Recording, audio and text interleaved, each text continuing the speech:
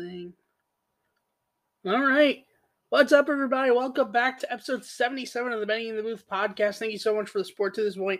I very much do appreciate it. I mentioned it on YouTube before I hit the go lot, before I started the audio recording. So just for those on audio, next week's episode is either going to be around this time or is going to be pushed off till Wednesday due to I'm possibly going to a Yankee game on Tuesday. Or if not for that, I'm going to be coming home on Tuesday, and we'll need more time before I could go live with next week's episode. So either way, next week's episode is going to be delayed, whether it's to Wednesday or a few hours. I am not sure at the current moment. But otherwise, there's not much else to say. Let's get right into it. One thing I actually also want to talk about is the Browns made an interesting trade. Darius Smith is no longer a Minnesota Viking. He got traded to the Cleveland Browns along. I'll just have to find this. Hold on.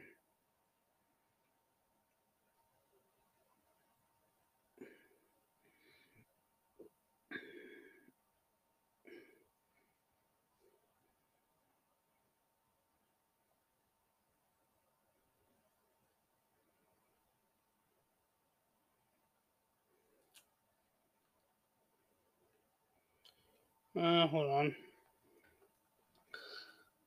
Here we go. Traded. The Browns got Zadarius Smith and a 2025 6th and 7th round picks from the Minnesota Vikings for 2024 and 2025 5th round picks. Very interesting trade, a huge trade, a piece that can help the Browns defense very much, and be a huge piece alongside Myles Garrett on the defense.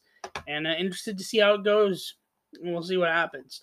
So, right to NBA, let's get an update. Conference semifinals wrap up as that has ended, and conference finals start tonight. Conference semifinals, Miami and the Knicks. Knicks took Game 5 at home, 112-103 to force a Game 6, but Miami won Game 6 at home, 96-92 to advance the Eastern Conference Finals for the second consecutive year.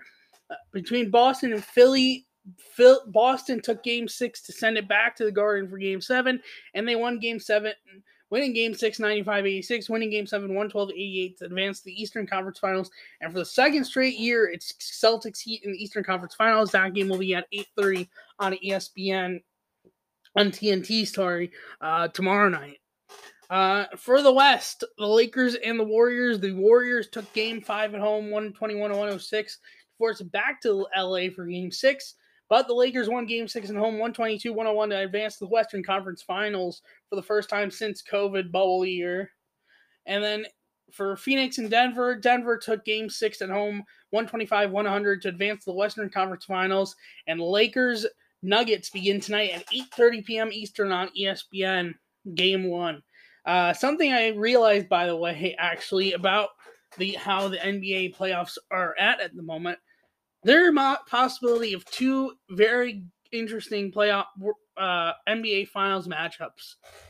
Either we could get the bubble NBA Finals rematch between the Lakers and the Heat, which the Lakers won, or we could get a Celtics-Lakers matchup for the first time since 2010, and those are always good, fun, and interesting when the two teams play each other in the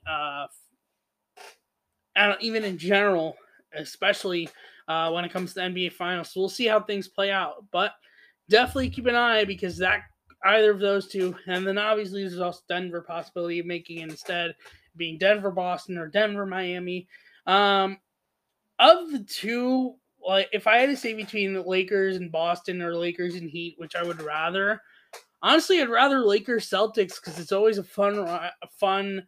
They always provide a lot of fun in every finals matchup, whether current, either more recent or more back. It's always a more fun and intriguing matchup, and I'm kind of down for it this year, especially with it being a high possibility.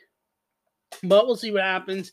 Could be the Lakers don't make it to the NBA Finals, and then Denver wins, and it doesn't matter really either way. And it's just Denver and whoever advances out of the East.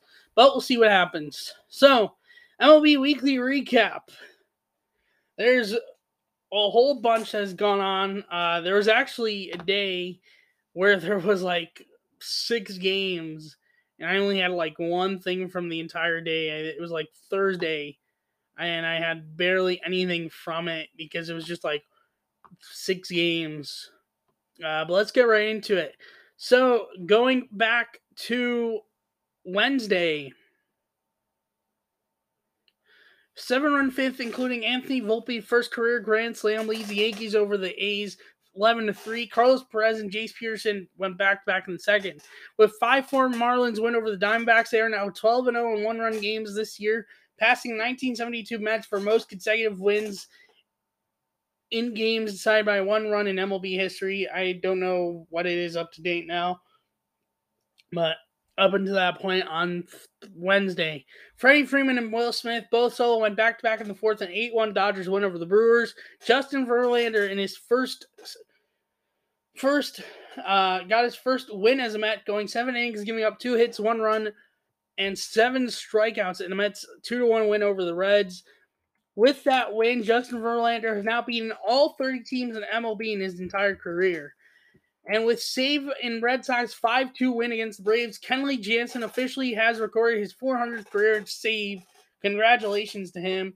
I knew he was going to get it with how close he was going into the season, and he finally got that check mark off of his career. So that's from Wednesday. The one thing from Thursday, with a 4-hit game, 4 for 4, 3 RBI and home run.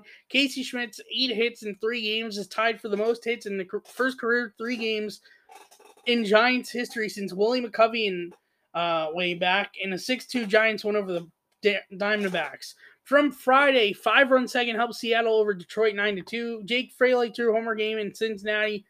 7-4 win over the Marlins. Yuri Perez was called up, made his major league debut in this game, went 4 2/3, giving up 4 hits, 2 runs, 2 walks, 7 strikeouts, and got the no decision. Cedric Mullins hit for the cycle in the Orioles' 6-3 win over the Pirates for Orioles' 12th cycle in franchise history and first since Jonathan Villar in 2019.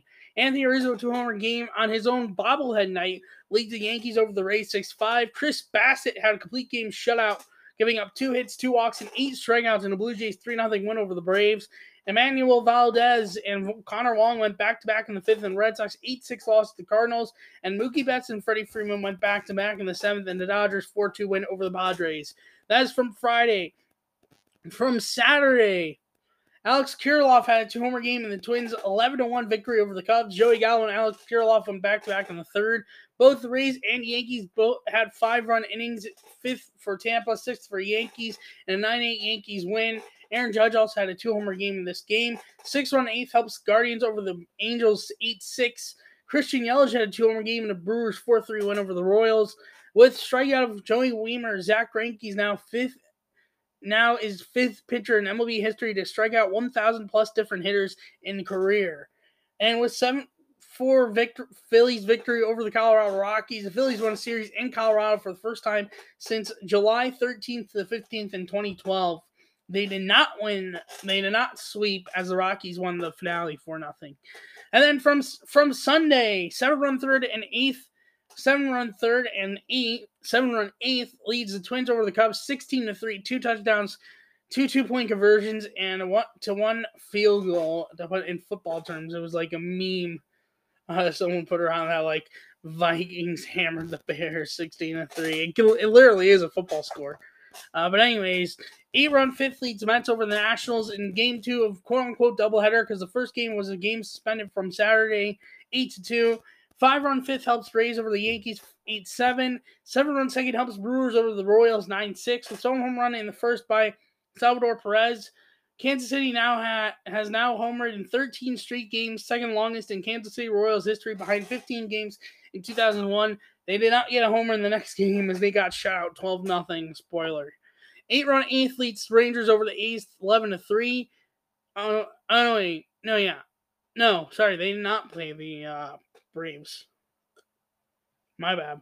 I'm thinking of Rangers. And then Yainer Diaz hit his first major league home run at 4th in the Astros 4-3 win over the White Sox. I forget who they played yesterday. Let's see.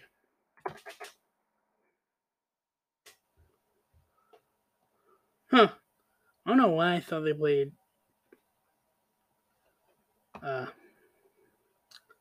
Me being stupid.